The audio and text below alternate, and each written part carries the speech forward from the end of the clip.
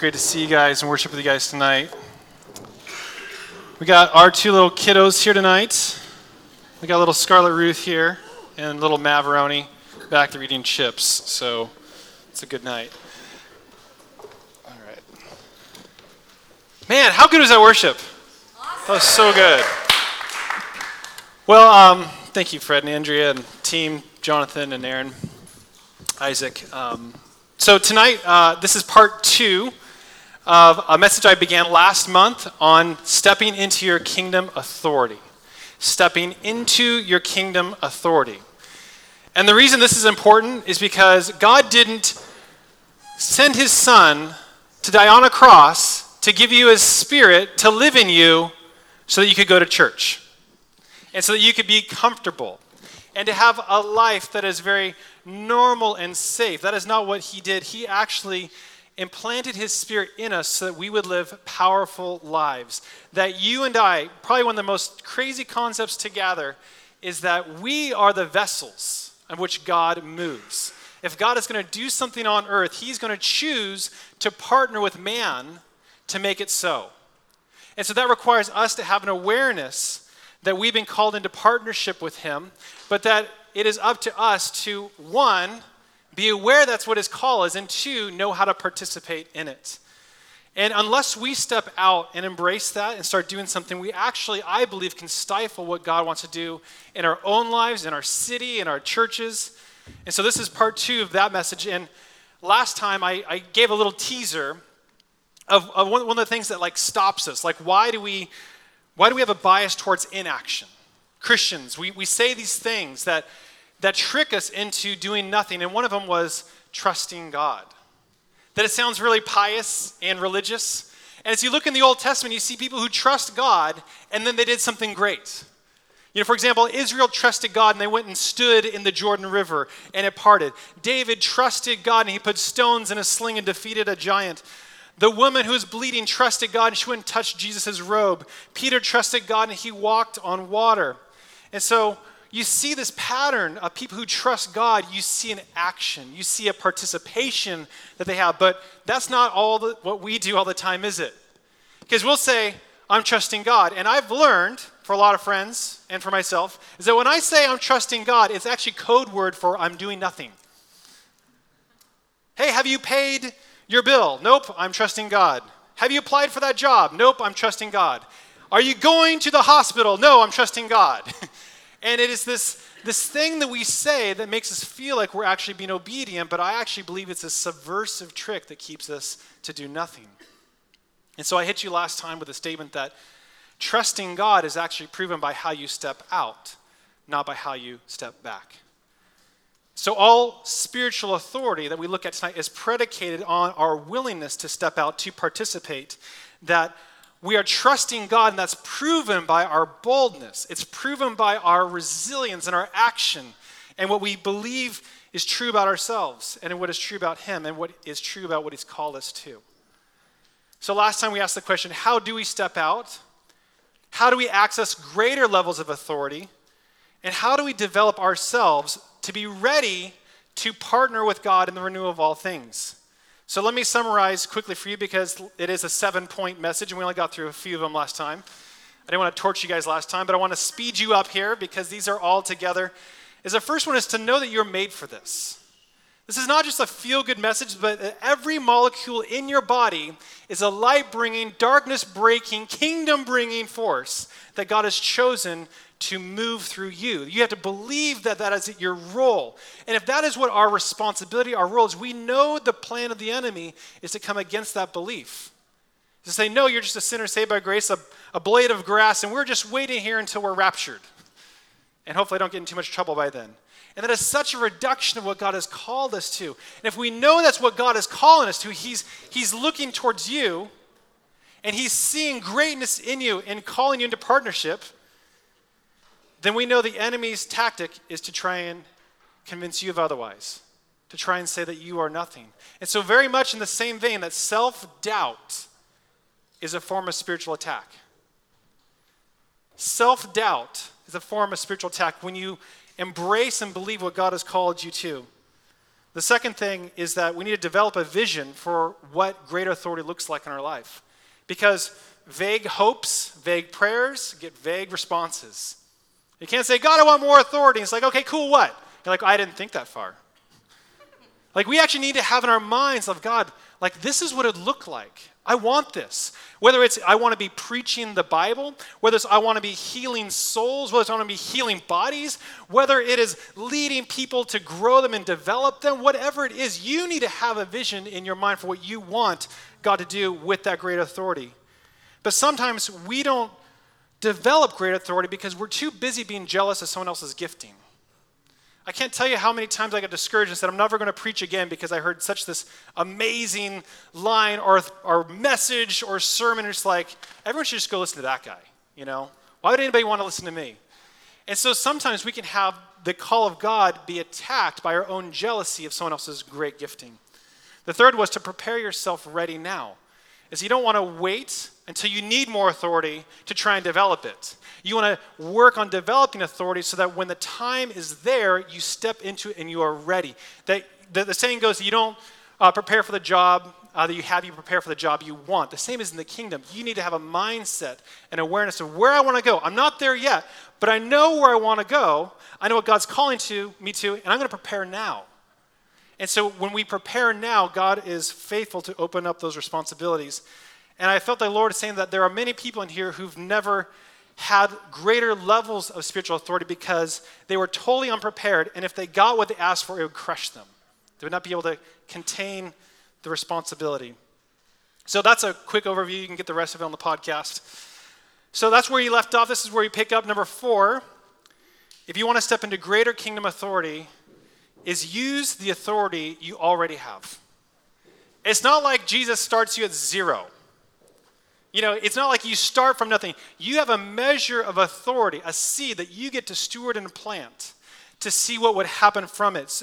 And sometimes we are unable to step into greater authority because we've not used the authority we've been given.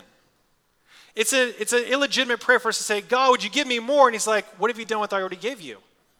And if we've done nothing, why would he give us more? And so we remain spiritual weaklings because we've never used what we already have. We're too busy complaining about what we want. And we see this scripture principle throughout Scripture where God gives you something and then he looks to us to do something with it. Whether it was the parable of the 10 mina, remember 10 mina I give it to you and whatever you do with it, well, the reward was 10 cities. It was this exponential, it wasn't even about the mina, it was the faithfulness. If I can give you a little, what would you do with it? We see the miracle of feeding the 5,000. Remember 5 fish and 2 loaves?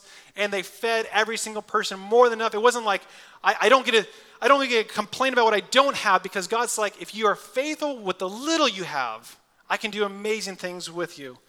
And so promotion for more is based on the stewardship of what you currently have. The greatest and easiest way for us to increase our spiritual authority is begin to practicing what we have now. Because the only mistake you can make in the kingdom in this matter is to do nothing at all. If you want to have 0 growth, just do nothing, and you'll meet that objective. It's the only mistake you can make in preventing yourself from having more spiritual authority, because the scriptures say that we go from faith to faith, from glory to glory, right? It's a progression, and they match each other. One leads to the other. They're connected. And so here's an important truth about authority is that authority, therefore, is not something that you attain. Authority is something you develop. This is not the Eagle Scouts where it's a merit badge, like we pass the tests and we get this little badge. No, authority is something that we develop, that we get over time. How do you develop more authority? You use what you've been given. Now, I am in no position to talk to you about building muscle, as you can clearly see. But what I want to share with you is in how you develop muscle is very similar to how you develop authority. If you want to someday bench 220 pounds, when I was in college, that's what I want to do, because it's like the 2 big heavy weights on each side. It looked really cool. So I go there in my college, I'm like, get there. I load on both of those 2, and I about like crush my neck because it just like fell up on me. I, in reality, could lift like 60 pounds. Now, the way, if that was my goal, to lift 220 pounds is not to go every single day trying the 220. You're just going to fail. What you need to do is take what you have, add 5 pounds. Get that, then add 5 pounds. And do that, and then add 5 pounds. Because so many of us in the kingdom, we approach authority, we approach what our goals are like this, and we just sit on the bench and we go for max. And it crushes us, never knowing that God develops us from glory to glory, from faith to faith, that he wants us to use what we existently have and to add to it. And from that, then add to it. And that is the goal. Because as you look at David, he killed a lion and a bear in private so that in public he would defeat a Goliath. His authority was developed over time through faithfulness of something small and in private that led to the greater opportunities. And so if we are faithless and unfaithful with a little, we will be unfaithful in a lot. And so could it be that we actually have no kingdom authority on the big stuff because we never developed authority for the small stuff? We complain about what we don't have, and we realize that we never put in the work for the small things. One of my favorite sayings is, don't complain about the results you didn't get by the work you didn't put in. I don't get to complain about my lack of muscles because I didn't lift heavy things, apparently. But big stuff is usually the small stuff that went uncontested. As we look at what God is calling us, he's calling us to be faithful in the little things.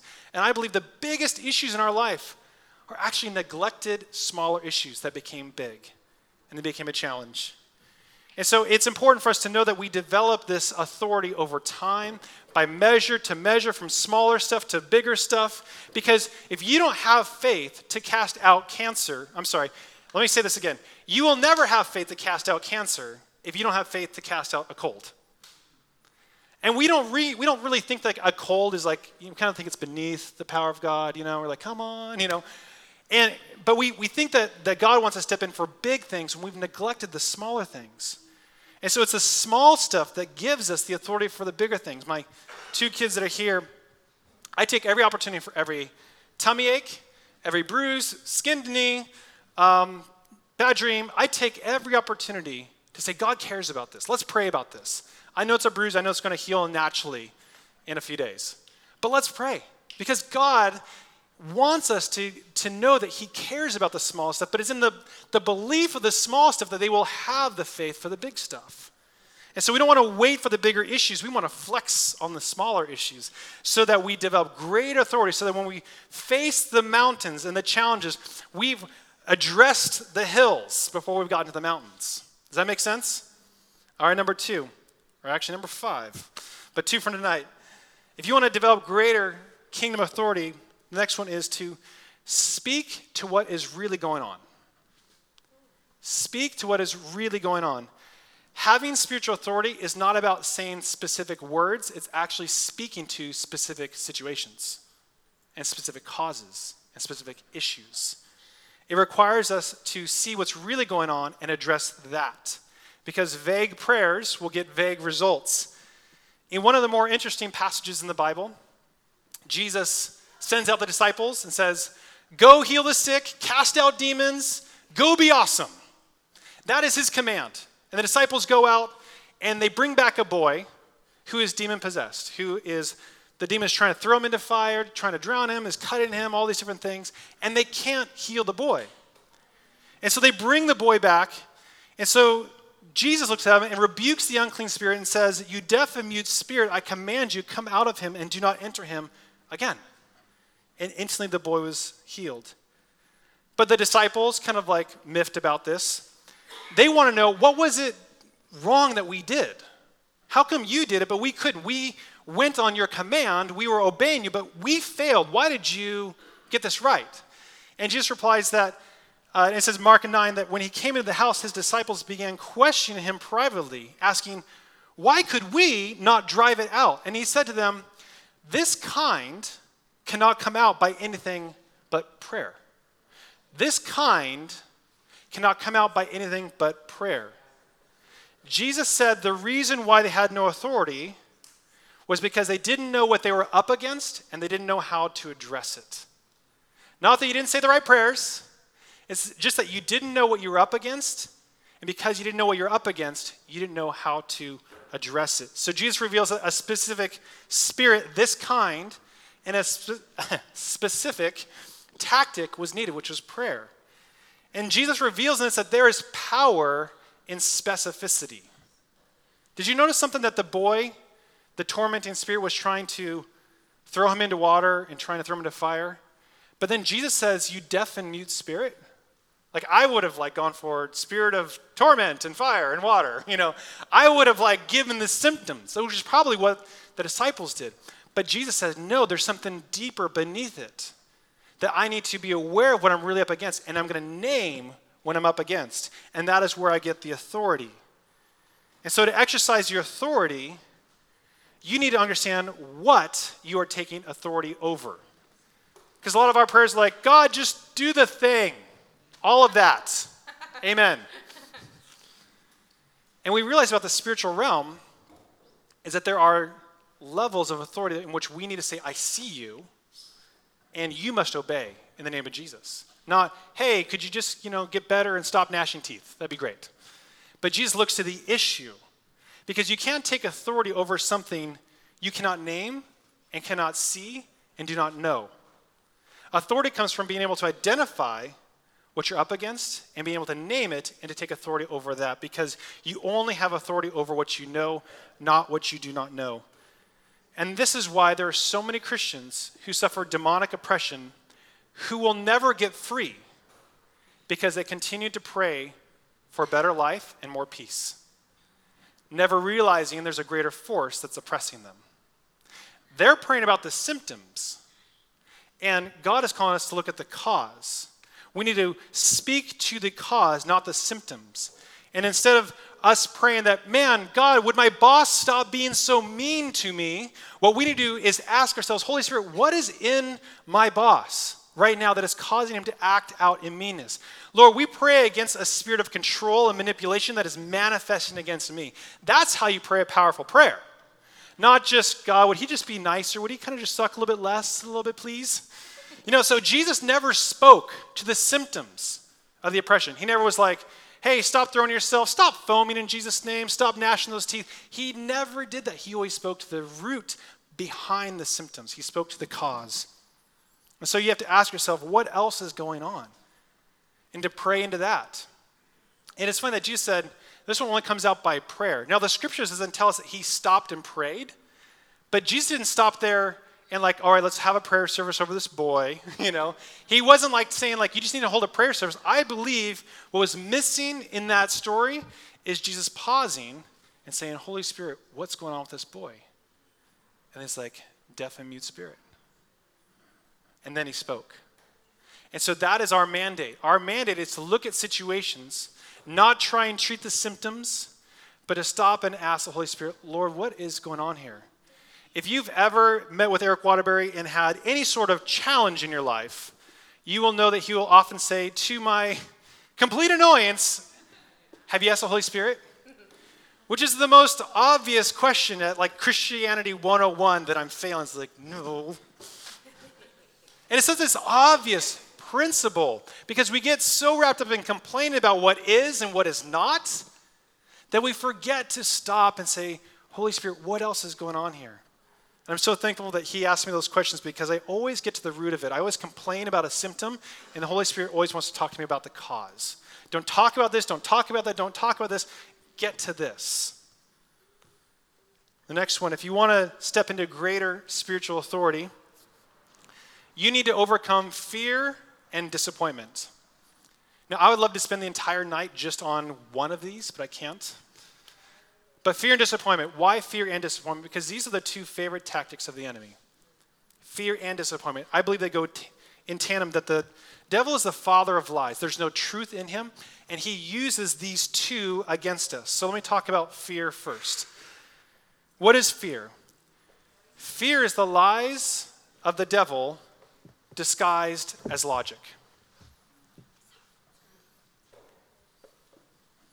Fear is the lies of the devil disguised as logic. Because our fears always, it's not like they don't make rational sense. Well, some of your fears maybe don't make rational sense. Mine usually do. I can actually defend my fears.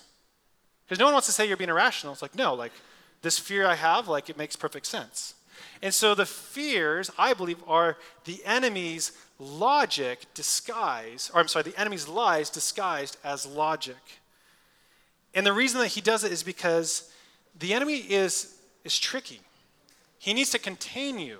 He doesn't like appear with pitchfork and like red costume and scare us. No, it is much better to speak to you and have your own thoughts and your own voice talk you out of why you should do something. What we don't realize is that our own fears are oftentimes the enemy planting ideas in our minds. And what I've learned is that my fear of the future is always far worse than the future. What I fear to be the case is always infinitely worse than what actually comes to pass. And I've learned this is that if you listen to your fears, you will talk your molehills into mountains. If you listen to your fears, you will talk your molehills into mountains. You see, the devil will use fear so that you don't go the places you know you ought to go. If you remember in the Old Testament, Moses wanted to go to the Promised Land. There's like a little tiny section there. He sent out 12 spies, remember? Sent out 12 spies, go look at the Promised Land, give a report. Now they come back and they give a very mixed report. Some people are like, land and milk and honey, it's awesome, let's go. And then other people are like, there's giants there. We can't go, and we're like grasshoppers to them, like they completely inflate. The land is filled with giants, we're like grasshoppers, we're going to be, destroyed. And so they plant fear. Well, it takes them 40 years of wandering, right? It's the only place that the nation was afraid to go, by the way. The only place they were afraid to go. They wait 40 years from wandering. Then they enter the Promised Land and spend 100 years not seeing a single giant. And then they encounter one who's then killed by a boy with a stone. But yet that was the single place they're afraid to go because of the fear. And so the goal is not to expect that we live without fear. The goal is not to live without fear. The goal is to live a life that does not accommodate our fears. Fear is common. We're going to have it. I can't pretend to you that you're going to have a life without fear. That is not the goal. The goal is to have fear not be the final answer, and to not let your life begin to reduce itself to the comfort and accommodation of that fear. See, fear is common to us, but what you do with that fear is the single thing that matters. It determines whether you're courageous, because courage is just saying, fear, you're a liar, and I'm going to go for it anyways. And so to develop a life of authority, you will need to have an anticipated, prepared answer for your fears, because living a powerful life does not mean you're going to live a comfortable life. You can't have both together. You're going to have a powerful life. You want to pursue that. You have to anticipate that it is going to be uncomfortable, that you're going to have to be courageous. Chris Valentin has a great saying to this effect. It says that the dogs of doom bark loudest at the door of your destiny. The dogs of doom bark loudest at the door of destiny. So that's fear. So let me talk about disappointment real quick. Disappointment is probably one of the things in our faith that we don't talk about, because we don't want to talk about a faith that disappoints us. So like faith does not, hope does not disappoint. Like we kind of market faith on not being disappointed. Like this is all going to be better. But we don't know why things don't work out. We just know that things don't work out even though we want them to. And so part of developing our spiritual authority and a powerful life means that we get used to, or at least are okay with, being let down. To develop spiritual authority is to be tolerant and to be okay that sometimes we're going to be let down, that we are going to have unanswered prayers. But we should take comfort in this because Jesus experienced the same thing. He looked at the nation of Israel and he wept because they didn't receive him. Jesus longing for the redemption of a nation, his people, looking at thousands of years, saying that this is the nation, a royal priesthood after my own heart. And Jesus looked over them and wept, which means that he wanted something. He prayed. He looked towards something but didn't get it. He was also disappointed. We see in his hometown. It says that Jesus could not do.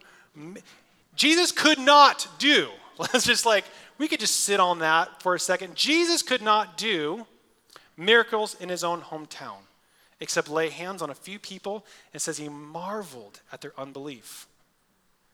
And so an unanswered prayer does not make a statement on us.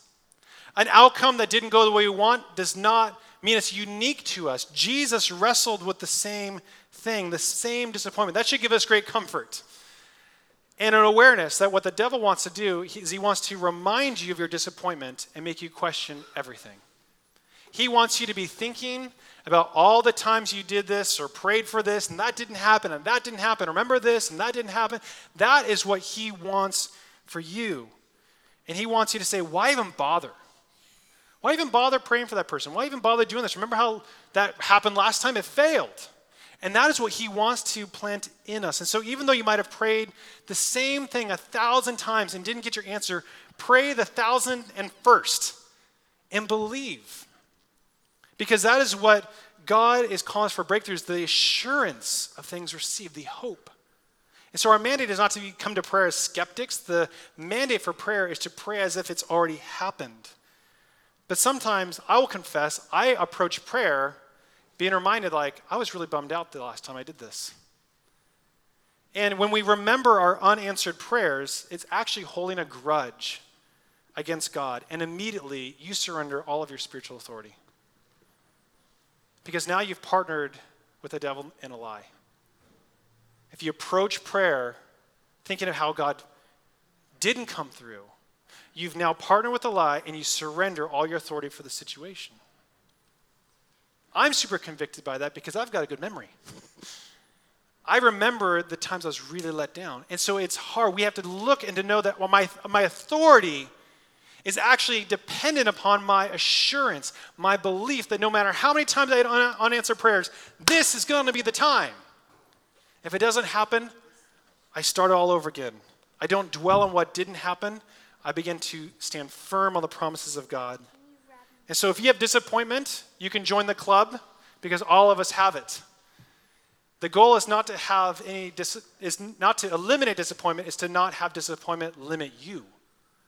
That we're going to have it. It's going to happen. There are factors and forces and things we can't control. Outcomes that we don't want, they're going to happen to us. But the devil will win when that disappointment paralyzes us from being powerful people. You guys good? All right, last one. If you want to step into greater kingdom authority, as the rebel, I like this one. Stop waiting for permission. There's a lot of you in here who know what you ought to do and haven't done it because you're waiting for someone to give you permission.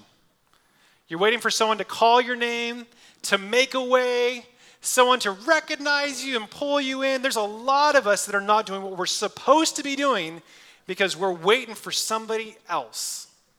And if the enemy knows that you require somebody else to invite you, to recognize you, to empower you, all the enemy has to do to limit you is to inspire a spirit of jealousy and control among your leaders,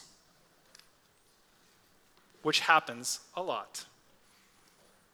No wonder the enemy is so good at inspiring jealousy and manipulation because it suppresses people who are waiting for their opportunity that will never come because they're waiting for someone to recognize them, to give them space and recognition. And so I have news for you, is that we don't wait for the kingdom. The kingdom waits for us. We don't wait for the kingdom waits for us. And when the kingdom waits for us, that means that sometimes we're going it alone. It's great if you're going with me, but if you don't go with me, I'm going it alone. And that is an absent concept or mindset in the church because we want to make sure that's all orderly and all controlled, and we want to make sure everything is perfectly contained, and there's a committee that plans it, and there's a budget that's assigned for it, and everyone's taken care of, and we have all these different channels and things. Very good things. I'm not trying to say those are not necessarily, I'm not saying they're bad things. Maybe they're not great things. You know what I'm saying. But what happens is that process is a great excuse for people to never step into their identity and into their authority. And people are looking for excuses not to become the powerful people they are because they think that they need to follow this chain of command and have this permission. And so we need to stop believing the lie that the world is going to cooperate with us. Your calling, your gifting, don't think for a second that the world wants to help you along with it. The world's not going to cooperate in the things that we feel the most called to. I can't tell you how often, I just face discouragement over certain things. This is a terrible idea, and I'm reminded, this stuff is hard. The kingdom comes by force, and forceful people lay hold of it. That's in Matthew 11:12. That we expect the kingdom to come on time, come at the perfect season when I'm perfectly ready and I'm well prepared. And really what I found is that the greatest kingdom breakthroughs are actually really messy. They're people who bang on a table and said, I've had enough. I can't stand here any longer. I must do something. And so if you want to advance the kingdom, you better get comfortable with ruffling some feathers. I remember the day my courage changed when I thought about ministry, because a man named Dwight Hill, who passed away a number of years ago, I was telling him about my ministry challenges, and he's like, you are spending all of your time trying to please people. You're trying to make sure people like you. Because I would used to write jokes in my sermons and be like, joke here. Oh, no one's laughing. Okay, so I go on. And I really wanted to be funny, and I'm just not that funny. And I really wanted to focus on details here and there. And he just looked at me and was like, you're trying so hard to please people. I'm like, so what? And he gave me a homework assignment. He's like, go look at Galatians 1:10. It says, if I'm trying to please men, I'm not a servant of Christ. All this busy activity, you're spending all your time, and it's for you. None of it is for him. You're not a servant. You're busy, but you're not serving him. And I just remember just being completely disoriented. That part, and he said, if you're going to do anything substantial in the kingdom, you're going to ruffle feathers. There are going to be people who don't like you. I like being liked. I don't like the grumpy comments on Facebook.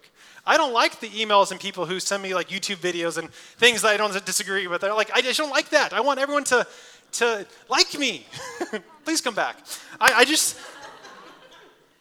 It's this human condition that is completely incompatible with the kingdom.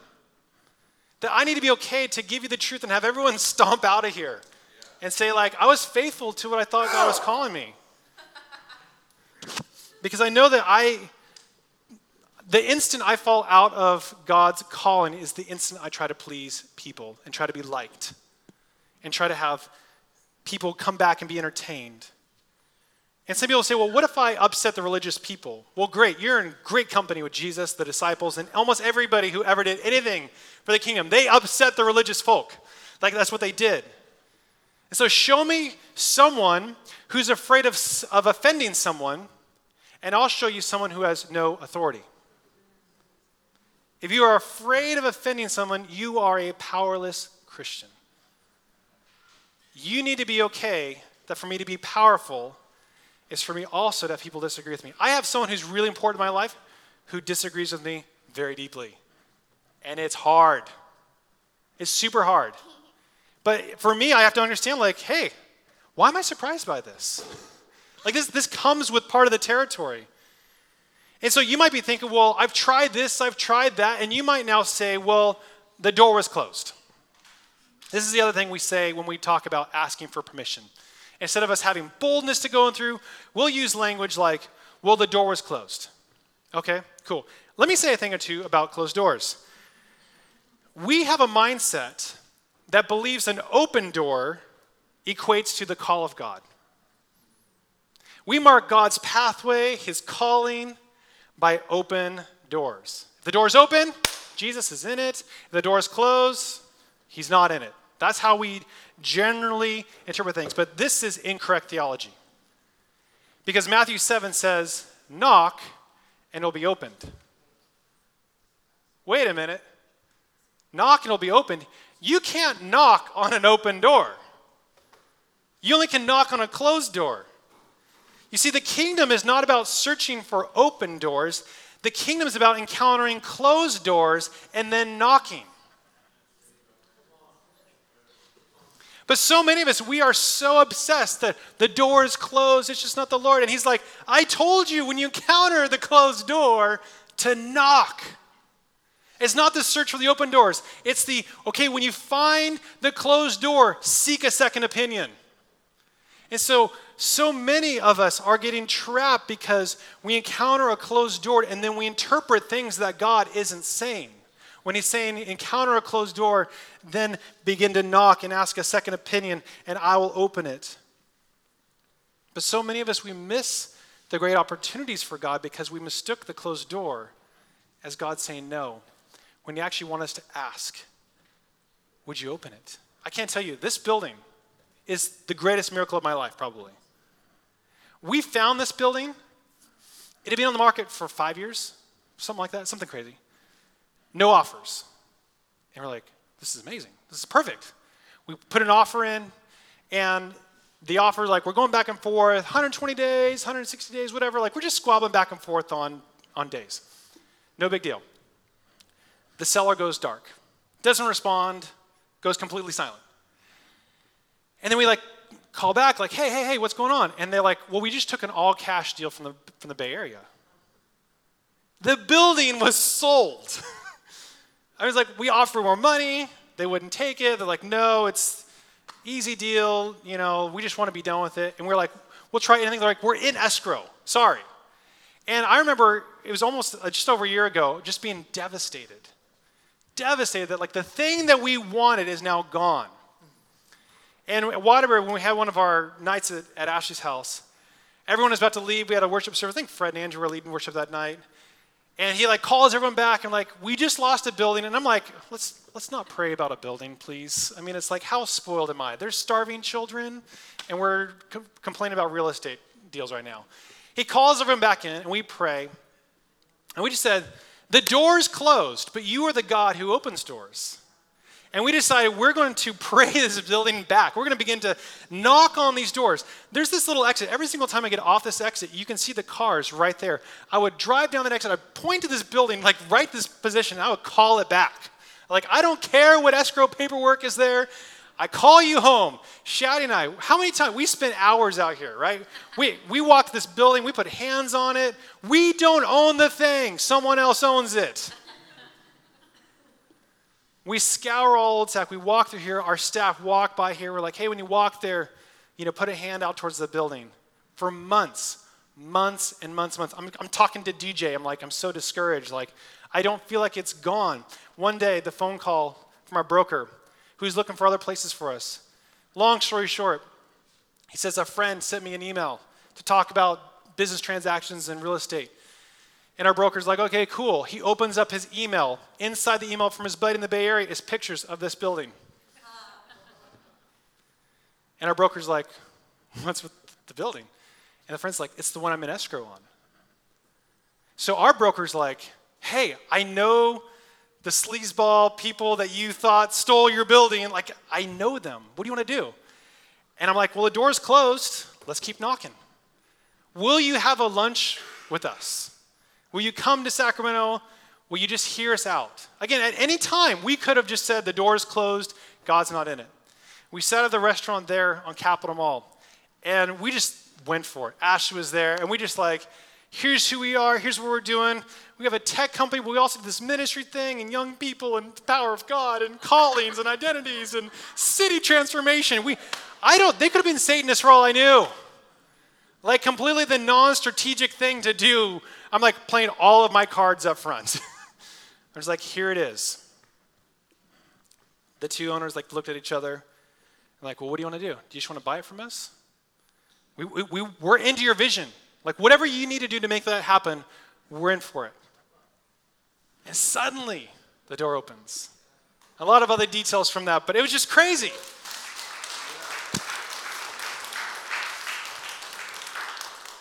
All because the kingdom mandates that as we encounter a closed door, we don't turn away. We actually look at closed doors and we knock. We don't need permission to knock. We don't need to beg and plead and ask God, should I really do it? We need to knock. We need to go for it. And I feel like the Lord is impressing on me tonight, especially, is that some of us have given up on dreams because we reached a closed door and gave up. when we should have knocked. When in reality, God was saying, the closed door is an opportunity for me to bring you one step closer to that breakthrough. Because he is the God who moves mountains. He is the God who opens doors. He is the God who transforms what is to what could be. But we'll never know if we don't knock. So we don't wait for permission. We knock, we go boldly. We say, I have to because what is in me is for that. Let me put a bow on this and finish. How do we step into our kingdom authority? So when you realize you're made for this, every cell in your body is made to partner with God for the renewal of all things. We develop a vision for greater authority. We have to have an idea for what God could do through us. We prepare ourselves ready. We don't wait until we need a breakthrough to get prepared. We prepare now, so when the breakthrough happens, we're there. Number 4 is we use the authority we already have. God wants to multiply what we have. Doesn't care if you've got 2 fish and 5 loaves or 5 loaves and 2 fish, whatever the combination is. He wants to know, are you going to be faithful with a little so I can multiply it? Number 5 is speak to what is really going on. Look beneath the symptoms. Speak to the issue. Ask the Holy Spirit, what else is going on here? Because I don't want to waste my breath, my time, complaining. I want to get to the root of the issue. I want to speak life to the issue. Number 6 is overcome fear and disappointment, that you can turn your molehills into mountains, that the devil lies in the form of logic to you so you don't act, and that he wants to use disappointment about what didn't happen so you lose all hope to ever try again. And last is to stop waiting for permission, because if you wait for permission for someone to make space for you, you'll never step into the calling that God really has for you. He's calling you into it now, and that's what I have for you. Amen? Amen. Amen.